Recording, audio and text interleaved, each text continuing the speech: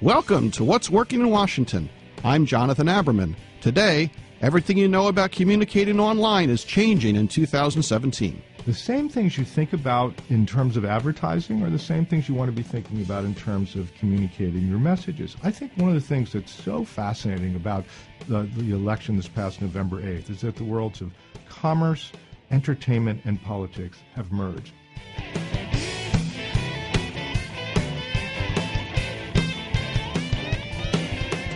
Last week, we talked about the phenomenon of having a president who might tweet out negative things about your business in the context of large organizations and how they can act to be ready for these challenges and protect themselves against them.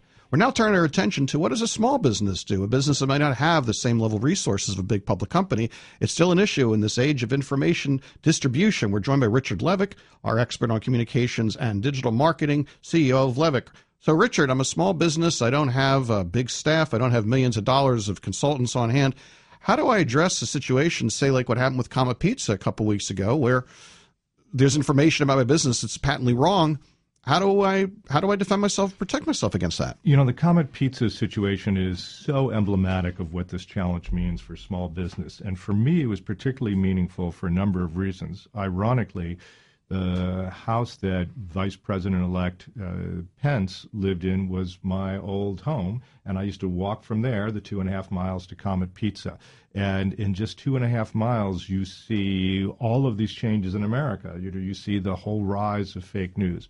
I think that whereas fake news is nothing new, the Internet revolution has made the speed, power, and alienation so powerful that companies of all sizes have to be thinking what they're doing. So I think Comet Pizza also provides some examples. One, they went the traditional route, which is to go back to their local paper, the Washington Post. Obviously a very sympathetic story. They were victims. So what is your local newspaper or business paper, your business journal, going to say? That's helpful for getting some truth out. Two, how well do you know social media? Use your peacetime wisely. Are you on Twitter? Are your customers seeing you on Facebook? You want to be able to communicate the truth effectively. Three, who are your allies? You always want to know your allies and know them before you need them. They're customers. They're former customers. They're other business people. It's the Chamber of Commerce. It's the religious leaders. It's local politicians. But having them on LinkedIn and Facebook and Snap, having them now and having those relationships, extremely helpful. Next, video is extremely powerful. You can do that with your own cell phone, and video is extremely powerful in controlling search. And by that I mean it's by a factor of dozens over the written word. So if you have videos of your establishment and you have it on the web, it's much more likely to be found than that negative false news. Mm-hmm. That's going to be extremely helpful. So those, I think, are the kinds of things that you can and should be doing. I mean, the message here, I think, more than anything else, is that if you are in business and you are not engaging with the constituencies around you digitally now, you are not only leaving yourself open for other people to find you negatively, you're actually not doing a good job of managing your business. Now, the technology you described, Twitter, having a decent website, putting videos up, these are things that are within the financial realm of just about any small business. We're not talking about more than a couple $1,000s of expense to do these things, right? At most, that's correct. You can do this on your cell phone. You can join Twitter for free. You can join Facebook for free. What's critical here is you want to think emotionally. You want to be thinking about how is it I convey my messages, not with facts, but with emotion. And that's why pictures are so helpful. That's why third parties, the customers, the other members of the community are so helpful. A picture about you being collaborative, family-friendly, people having a good time. The same things you think about in terms of advertising are the same things you want to be thinking about in terms of communicating your messages. I think one of the things that's so fascinating about the election this past November 8th is that the worlds of commerce, entertainment, and politics have merged. No longer is it the West Coast and the East Coast, Hollywood and Washington, but it's all one. And so I think small business owners who are thinking only about entertainment and commerce need to have increase their understanding of some of the political issues here.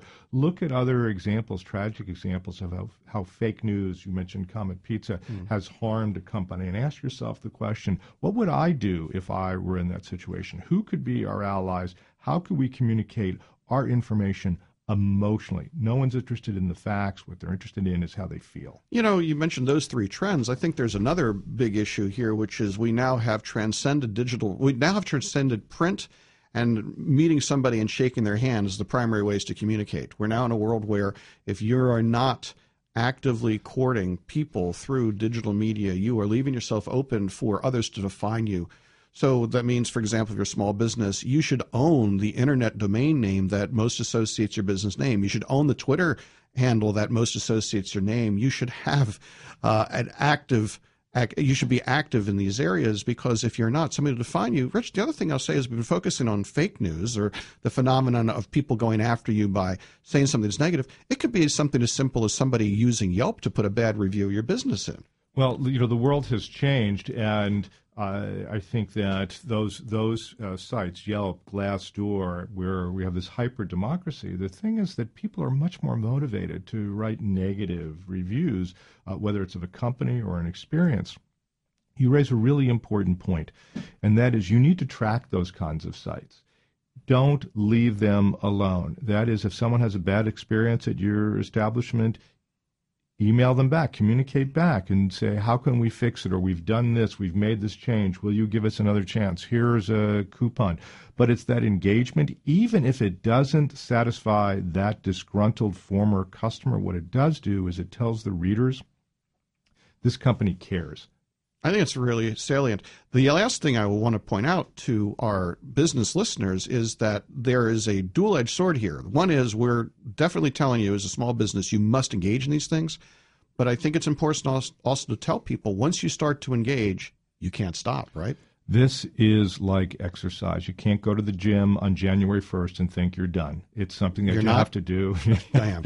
I know, here we are in mid-January. We're just learning that, but it's something that you have to do each and every day. Make it a part of your day. You know, Martha Stewart says that she spends 10 minutes every morning on Twitter, basically no more and no less. She said, you know, it can become addictive, but you get to see what's being said, you get to engage. I think it's really smart advice. And Martha Stewart may have made, you know, a critical mistake, obviously along the lines here a few years ago, but she understands consumer behavior, and she started as a small business. I think it's good insight for all of us.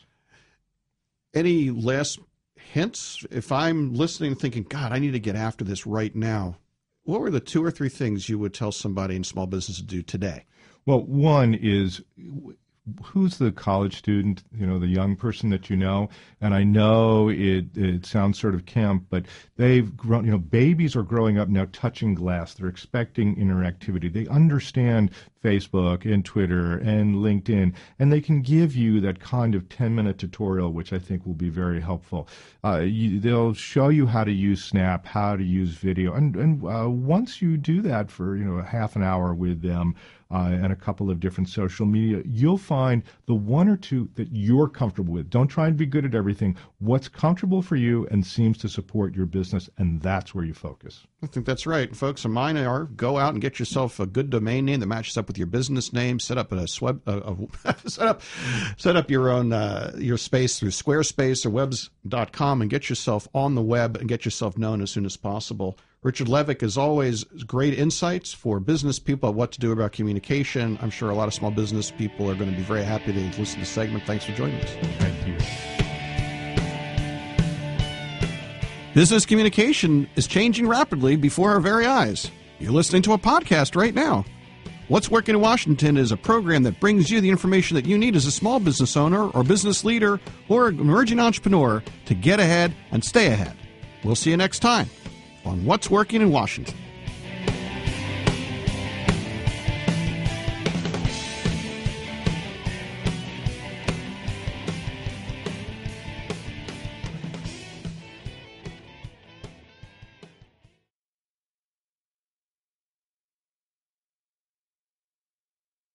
Stay tuned for 60-second AP News headlines. Healthcare discussions. I'm Ed Donahue with an AP News Minute. I want everyone to know I'm 100% behind this. President Trump met at the White House with Republican lawmakers about the GOP healthcare bill. He says the press has not been speaking properly about how great this bill is. I say that's not the bill we're passing.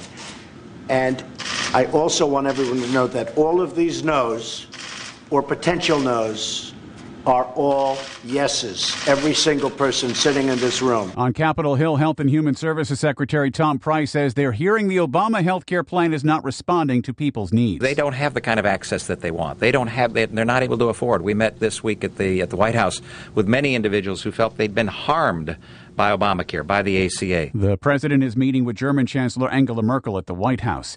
The government says February recorded its second hottest temperature on record, behind only last year. I'm Ed Donahue.